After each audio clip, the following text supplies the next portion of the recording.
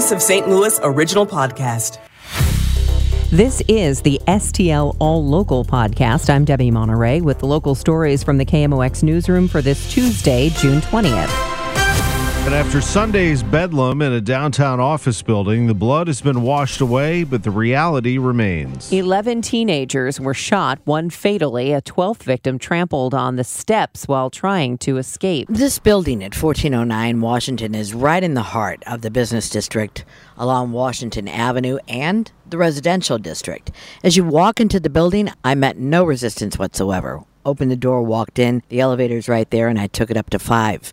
That's where the mass shooting actually occurred Saturday night. The only people up there was a cleaning crew that was left. 2 young men who I spoke with. They hadn't really known what had happened, how many people were shot, but they did know that it was quite the scene because they were trying to remove carpeting that was blood-soaked and they were having trouble actually getting that off the floor. As for the glass doors that all the businesses have, they're all the way from the top to the bottom, solid glass doors. All of those that were broken out with all the gunshots have been cleaned up, so it's really hard to tell that anything actually happened in the building, except there's an eerie feeling as you go in there. You can look at the floors and see they've been cleaned, but there's still some remnants of something that happened there. As far as those businesses being closed on Monday, it's not clear if it's because it's a holiday or maybe these aren't full-time businesses. They tend to be a lot of beauty businesses, massage therapy places, as well as salons. Reporting from downtown, Maria Aquina, KMOX News. St. Louis police arrested a juvenile believed to be the shooter, but authorities aren't saying how many more suspects there might be.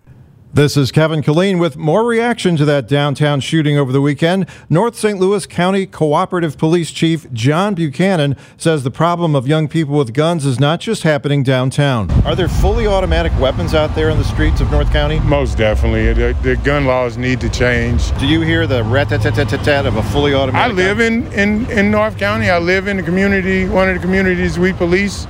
I don't hear it as much in the community I live in. I don't think it's a big issue in North County, but it is an issue. Several politicians at the Juneteenth parade are calling for stricter gun laws, both out of Jefferson City and out of local legislative bodies. Kevin Killeen, KMOX News. What's going on with kids and violence these days? A local expert weighs in.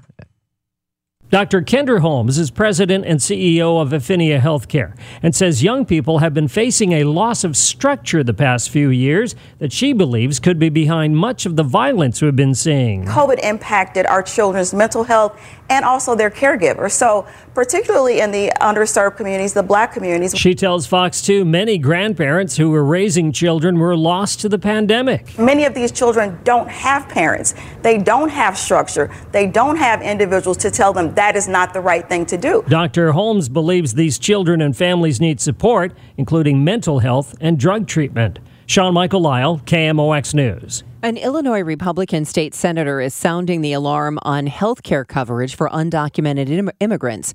Senator Jason Plummer says the state's care for migrants is even better than what's available for Illinois citizens. The governor, originally in February said it was going to be a $200 or so million program, which we all knew wouldn't be the case, and then it jumped to $500. Now it's going to be north of $1 billion when it's all said and done.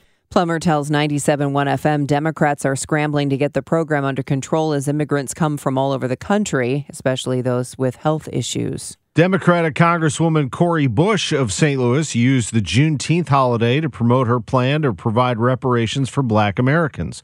She says the federal government has a moral obligation to right the wrongs of the past. 10 of our first 12 presidents enslaved Black people. 10 of the first 12. When 1,700 congressmen enslaved Black folks, when James K. Polk traded Black people, enslaved Black people from the Oval Office. Bush says there's a $14 trillion gap in wealth in America based upon race that needs to be addressed. That figure, she says, should be the baseline of the discussion. Flag waving, dancing, marching in the streets of Ferguson to celebrate Juneteenth. Michael Brown Sr. led the parade on foot as its grand marshal. He was asked how things are going almost 10 years later. Still working on things. This is a start, having a holiday that we can celebrate for ourselves and building and still being in communities and helping each other do this work that needs to be done out here. Some police in the parade say they are working to restore the relationship with the communities they protect and serve. The August 2014 police shooting that took the life of Michael Brown Jr. sparked protests and police reforms nationwide.